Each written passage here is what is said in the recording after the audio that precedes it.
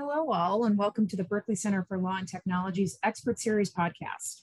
My name is Allison Schmidt, and I'm the Director of the Life Sciences Project at BCLT. Today, Brian Matsui from Morrison & Foerster is joining us for our podcast series, Beyond the Holding, a nuanced look at the Federal Circuit's patent decisions. Thanks for joining us again, Brian. Thanks, Allison. So today we're going to discuss the recent life sciences decision, Teva Pharmaceutical versus Corcept Therapeutics. This is an appeal from a PTAB decision on obviousness from a post-grant review. We'll go ahead and let Brian take it away, walking us through the decision. Great. Yeah, so this is a decision that came out in December 7th, and it's an interesting obviousness decision. It's one of those decisions where you take a look at it, and I think the first reaction that a lot of people have is there was clearly strong motivation, and it's one of those cases where people think, well, the claims here really seem like they might be obvious. Just as a bit of background, this involves the patent owner Corcept, and basically they did a clinical trial on a drug, mifepristone, for Cushing's syndrome. And they basically found out from their clinical trial that there were good results for dosages of 300 to 1,200 milligrams per day. And they, submitted a new drug application to the FDA, which got approved. But during the approval, the FDA included some post-marketing requirements. They basically required the patent owner to do a clinical trial to see if there was a drug-to-drug interaction between mifepristone and another type of drug. It's like a strong CYP3A inhibitor. The FDA wanted to see if there was a safety risk if you use those together. So basically, they had to do this additional clinical study. But the drug was approved for 300 milligrams all the way up to 1,200 milligrams. But there was a bit of a limitation on that you were only supposed to dose at 300 milligrams per day with that other drug that they wanted the patent owner to do a study on. And so this is where it got interesting, because Corcept did the study and they found out that you could tolerate up to 600 milligrams per day with this strong CYP3A inhibitor, and they got a patent on that. And so basically the FDA told them, in what would be a prior art document, that you need to do this, and they did it, and they ended up getting a patent on that. So as a result, Teva sought post-grant review, and they thought they had a pretty strong obviousness case, I would think, because they basically had the FDA saying, do the study to the patent owner does the study, and then that's what leads to the actual grant of the patent.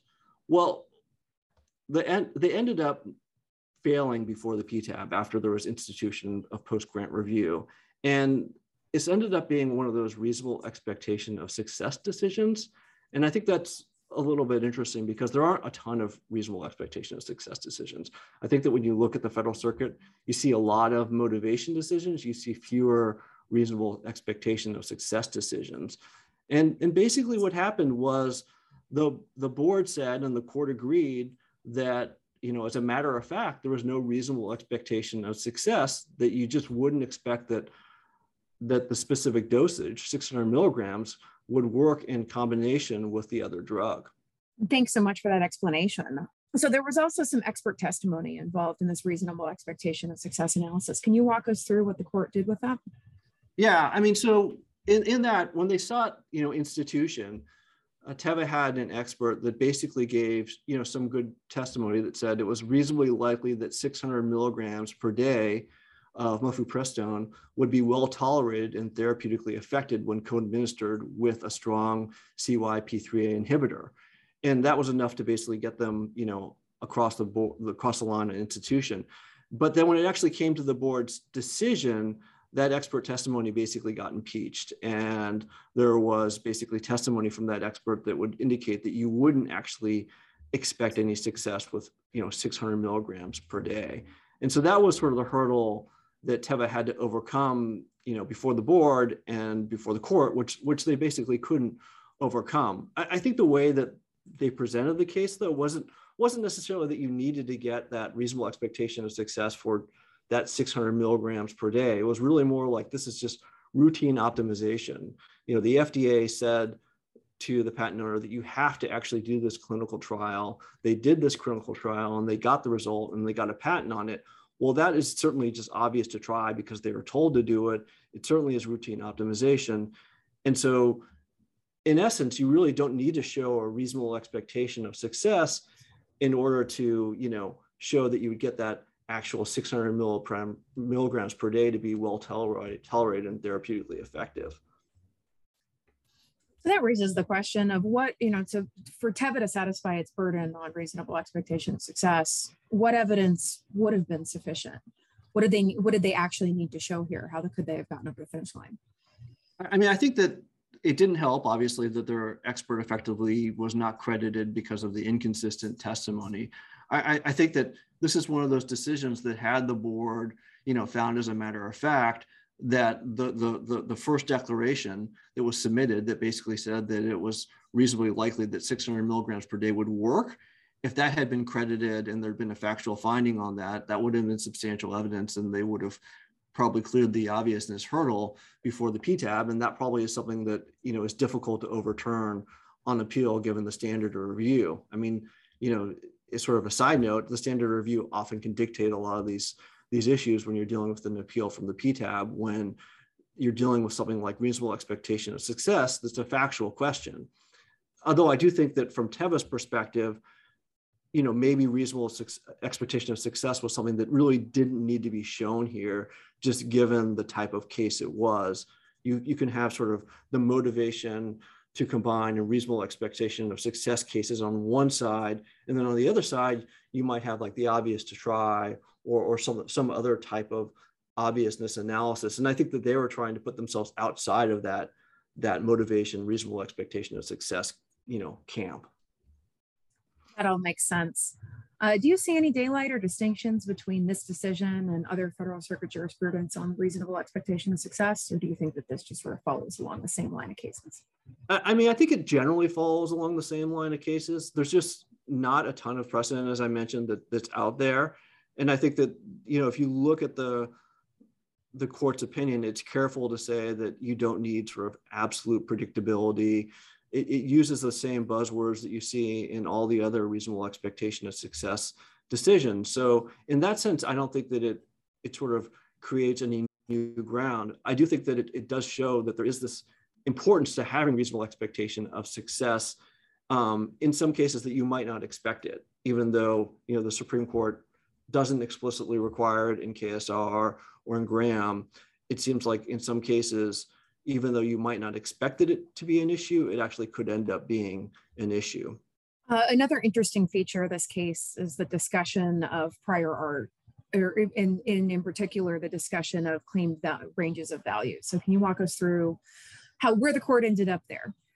Yeah, I mean, and that's another area where I think that the challenger thought that they had a strong case, because the prior art basically showed that you would dose mifepristone from 300 milligrams to 1200 milligrams per day, and the 600 milligrams that was claimed fell right smack in the middle of that range. And as you know from a lot of the Federal Circuit's range cases, once you sort of have a range like that, and you have a number like 600 milligrams that falls squarely within the range, or even near the range, that's sort of a prima facie case of obviousness. And then the burden of production then will shift to the patent owner to sort of show some reason that there would be patentability, at least with some evidence.